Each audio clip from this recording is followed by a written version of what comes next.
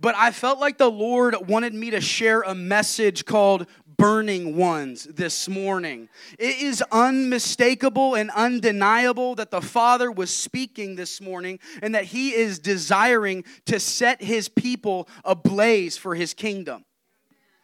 I said it multiple times during the service, but Jesus came to baptize in the Holy Spirit and fire. Some people interpret fire different ways, but I believe that fire is multiple different things. We see fire throughout the Scripture. It's not just uncontrolled craziness. We know that in Hebrews chapter 13, I believe it is, that it says that God is an all-consuming fire. That our God is an all-consuming fire. And the fire, I believe, that he burns with is the fire of His character, the fire of His nature, the fire of His holiness, the fire of His power, of who He is in and of Himself. And that we, as His people, as His sons and daughters, we know that we are being conformed into the image of Jesus Christ. Do we know this? That is our destiny in God. Our destiny in God is not a mountaintop of ministry. Our destiny in God is to look just like Him. Our destiny in God is to have His heart, to know His ways, to be obsessed with Him. And as we behold Him, we become like Him. I'm telling you, I believe that we, as sons and daughters, should be burning ones. That being a burning one is a part of our identity in God, that as we behold Him, we become like Him. If Jesus has eyes like flames of fire, shouldn't there be a little bit of fire in our eyes? Shouldn't there be a little bit of passion, a little zeal? Jesus said, zeal for your house consumes me. Burning ones. I believe that to become a burning one, we must be found in the place of prayer. I believe place is a prayer of burning because it's a place of beholding. Prayer is not just liturgical regurgitation to God to check a box to say I did my duty. Prayer is contact with the living God. Prayer is communion with the living God. Prayer is fellowship with the all-consuming fire. Prayer isn't just words to God. Prayer is words received from God. Prayer isn't just about words themselves. Prayer sometimes is about Psalm 46:10. Be still and know that I am God. And Jesus, I believe, hates the prayer of religion. He addresses it in Matthew chapter 6. He says, don't pray like the Pharisees that pray to be seen by men. He says that they have their reward. Prayer that is prayed to be seen by men is not heard by God. But God is looking for people who will pray from a place of brokenness and desperation and barrenness. And that's how we become burning ones. Because we find ourselves on the altar. Romans chapter 12, verse 1. Therefore, I urge you, brothers, by the mercies of God, to present your bodies a living and holy sacrifice, acceptable to God, which is your spiritual service of worship. We are the living sacrifice that is supposed to be on the altar, a place of burning. But we get off the altar when we get out of His presence. We get off the altar when we get out of the place of prayer because He said, my house shall be called a house of prayer. Where was the altar located in the temple? Or where was the altar located? It was located in the temple. As living sacrifices, when we get out of His house, when we don't recognize that we are the temple of the Holy Spirit, that we collectively are living stones, His house, and that we are to be continually on the altar, we go out. We stop burning for His glory. Jesus, again, I'll say it again, He said, zeal for your house has consumed me. Zeal for your house has consumed me. Zeal is intense passion to preserve and to protect the standard of Jesus Christ. Zeal is burning. Zeal is passion for the house of God. But to have that passion, we must be found before the burning one, before the God who is an all-consuming fire. Because part of the problem in our lives is we want to burn for God before men, before we burn for God before Him. And what happens is the purification of the fire doesn't happen, and so we go out and we start becoming a polluted fire before people. Have you guys ever seen a stack of tires that's on fire? It's nasty. You guys ever seen like a pile of junk that's on fire? It's nasty. It pollutes the air. It pollutes the atmosphere. But God doesn't want us to just be burning for the sake of burning. He wants us to be burning for the sake of His glory and for His kingdom. So before we can burn and let our light shine before men and bring glory to God, we have to be burned with the burning of purification. We have to be burned with the burning of purification before we can burn with the burning of passion for His kingdom. See, throughout the scriptures, we see that gold is refined by fire. That fire is a source of refining. I was recently doing some research. It's so funny, the timing of this, because I was looking at the causes of fire, the implications of fire in ecology, and the effects of fire on nature. And there were 5 main points, and I'll just give them to you here, and then I don't know what's going to happen. Maybe we'll just pray and get before the burning one. The first one was for purification, as I mentioned. The fire comes and it eliminates all of the dead organic matter on the ground, because it keeps the nutrients from getting into the soil to cause growth. So because of the deadness, it hinders growth. It hinders fruitfulness. See, but that's part of why we must be found in the place of prayer, because we have to realize our barrenness before God. That we have so much dead organic matter that's just sitting on the soil of our hearts. Do we know this from the scripture, the parable of the sower? That the seed was sown in the soil, right? And the soil is representative for the soil of our hearts. The seed is the seed of God's word. So the issue is never with the seed. It's never with the word of God. It's never with Him. The issue is always with the soil that the seed is planted in. And so what happens is God wants to come and plant a seed, but there's too much deadness. And we see in the parable that it chokes it out. The cares of life, the lies of the enemy, lack of understanding. But the purifying fire of God removes it, that we might become fertile, that the nutrients might flow. But the place of prayer removes the barrenness. It removes the dead organic matter. It gets consumed. I love the story of Hannah in the Bible in 1 Samuel. Again, God is not looking for right prayers. He's looking for real prayers. God isn't looking for the right words. He's looking for the hearts that are bare before Him and real before Him. Hannah was one who was barren in the natural, but I believe prophetically she's a picture of a heart that we should all carry.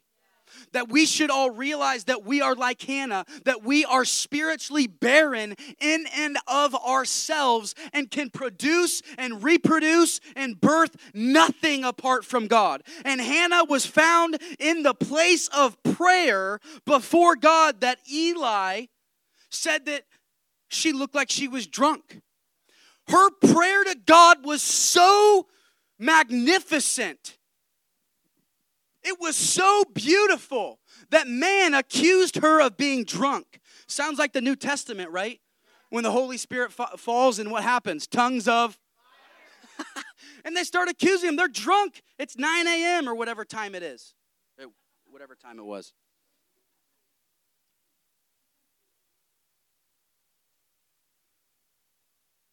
So the place of prayer is a place of desperation before God, where we realize that Jesus said in the Beatitudes, blessed are the what? The rich in spirit. Blessed are the poor in spirit. Blessed are the spiritually bankrupt. Blessed are those who are like beggars spiritually because they see and recognize that in and of themselves they can produce and reproduce nothing. For theirs is what? The kingdom of heaven. We need a heart like Hannah restored, a heart that is burning because we recognize our barrenness and we need God to birth something in us. We need God to produce something in us. And that is a part of what groaning in the Spirit is. This is all completely off the cuff, so I hope you guys are tracking. But that's part of what groaning in the Spirit is. Can I just provide some language? Let's go to 1 Corinthians. I hope it's in 1 Corinthians. We're a little raw around here sometimes.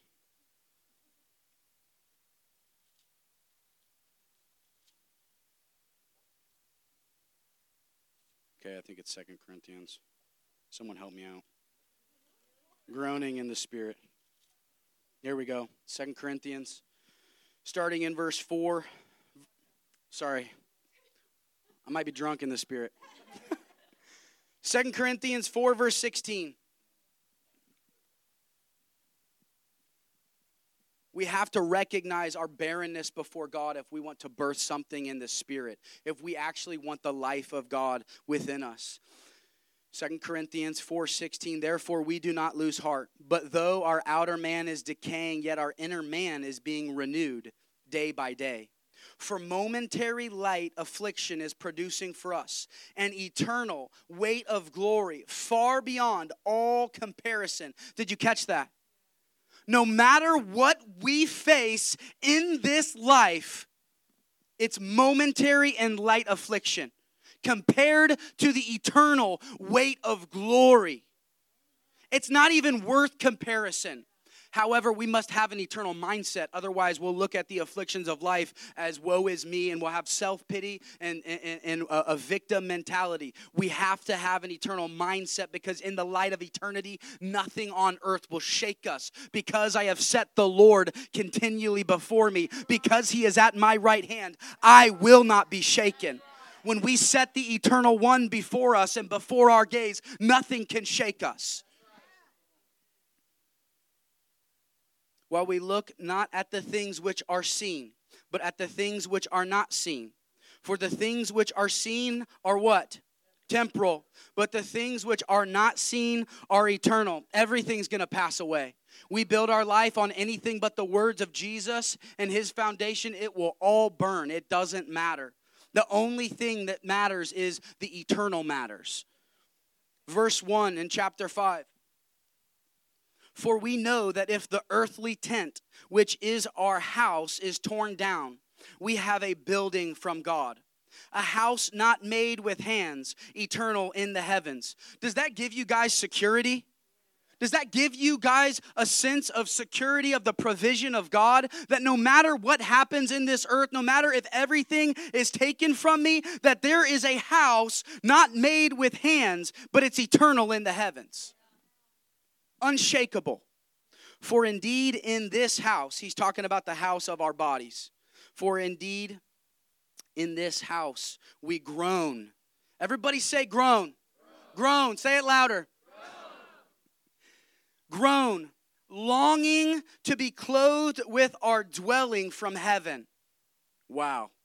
That is part of the spiritual identity of sons and daughters. That there is such a deep longing within our hearts, such a deep burning within our hearts that we begin to groan because we're in touch that we are not citizens of earth but citizens of heaven. That we are not born of the flesh or of the will of man or of blood, but we are born of God himself, born of the Spirit, born of the eternal one. And so when we get in touch with the sense of our heavenly citizenship, there begins to be a groaning. It's like an operating system of the old flesh and the new man, that it's like there is more here. There is more in God. This is not all that there is to be. And that when that happens, that there begins to be a groan because we're longing to be clothed with our dwelling from heaven. Verse 3, I'll read verse 2 again. For indeed in this house we groan, longing to be clothed with our dwelling from heaven, inasmuch as we, having put it on, will not be found naked. For indeed, while we are in this tent, we groan. What do? Is groaning in the spirit weird? Like when we're up here praying pre-service prayer, like to the flesh, it's a little weird, right? Like what are we doing here? To the natural mind, it's like, why are people making these noises? What's the deal? But when we have an eternal perspective, there's a groaning within us. As a leader in this house, I want to say it is fully permissible for you to groan in the Spirit. It should be done within order. It shouldn't be a complete distraction from everything that's going on. But I believe the Lord spoke to me a while back and said, I want to normalize the groan in my church. I want to normalize the groan in my church. The groaning that longs for heaven. The groaning that longs to be clothed with its spiritual identity, its heavenly inheritance. For indeed, while we are in this tent, we groan, being burdened, because we do not want to be unclothed, but to be clothed, so that what is mortal will be swallowed up by life. Now he who prepared us for this very purpose is God, who gave to us the Spirit as a pledge. Turn back to Romans chapter 8 while we're on the subject of groaning.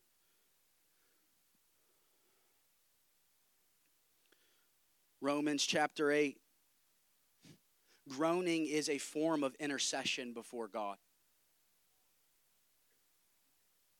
God loves the groans and the cries of his people. It says in Exodus that the groans of Israel was brought them deliverance. It was their desperation for freedom from slavery. That God heard their groanings and their cries. Does this sound like pretty, polished prayer to you? Does this sound like nice, eloquent words to be heard by men? God doesn't care about all that. God wants a people that is real. And sometimes in order to become real, actually it's not sometimes, in order to become real, we must get real. If we don't get real with God about the barrenness of our hearts, we won't become real. What does becoming real look like? What does that mean even? It means that everything we read in Scripture, everything we might know cognitively or by informational knowledge, that it would become real to us in such a way that it transforms our life and doesn't just become informational knowledge, but experiential knowledge. That we would actually begin to manifest that which we say we believe. The level of our lip service to God is determined by the gap of our words to Him and our actions. We can see how big of hypocrites we are by the gap of our words and our actions. Jesus hates hypocrisy. Jesus hates religion. And he says that the leaven of the heresies and the religious was their hypocrisy. We have to get real to become real. Okay. Romans chapter 8.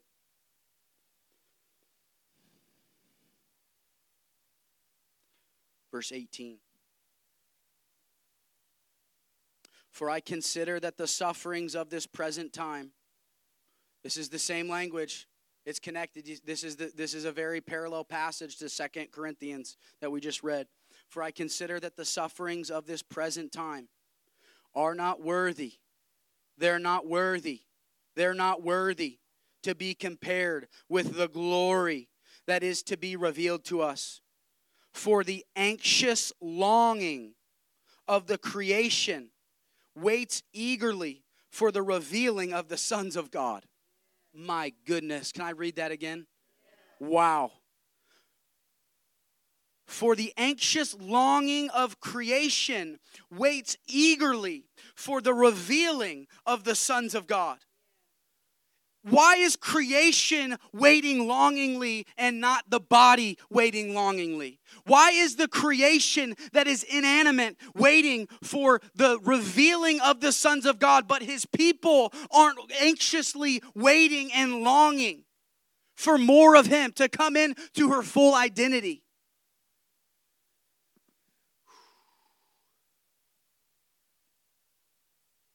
For the creation was subjected to the futility, not willingly, but because of him who subjected it, in hope that the creation itself also will be set free from its slavery to corruption into the freedom of the glory of the children of God. I heard Miles Monroe say one time that human beings are the only creation that try to be something that they're not. The only cats don't try to be dogs, dogs don't try to be cats, bears don't try to be sharks. I know it sounds silly, but if you think about it, our culture is perverse. Human beings are the only creation that try to be something that they're not. And all of creation is anxiously longing for the sons of God to be revealed. Verse 22.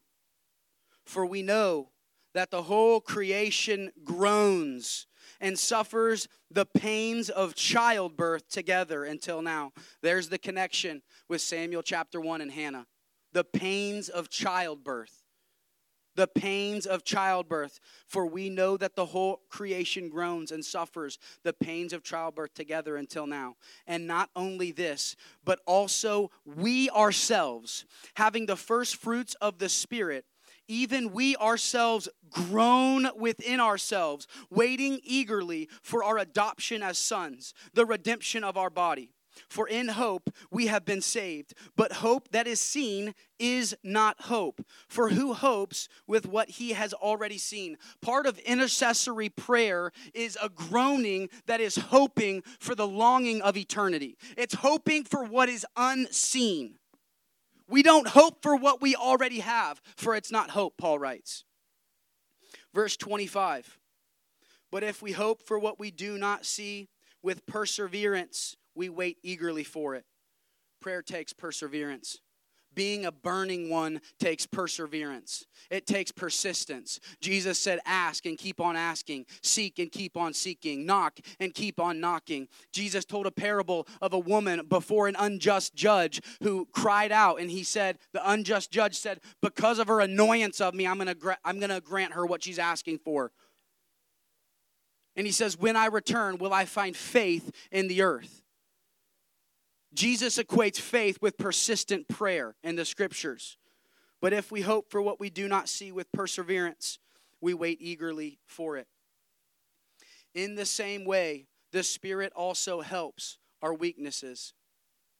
For we do not know how to pray as we should, but the Spirit himself intercedes for us with groanings too deep for words. And he who searches the hearts knows what the mind of the Spirit is, because he intercedes for the saints according to the will of God.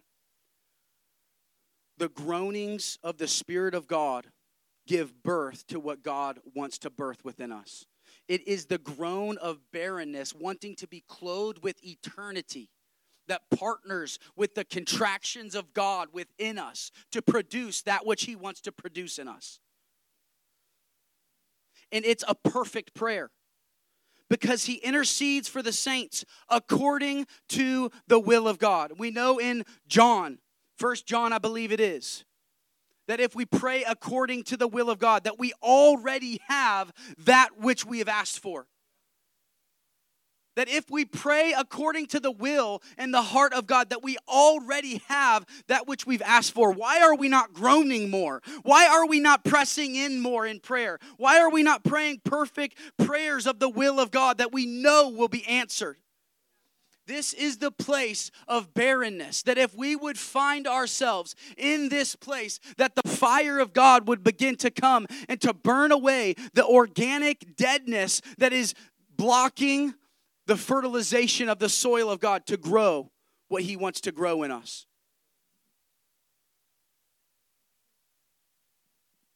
So fire brings purification. Fire brings fertilization.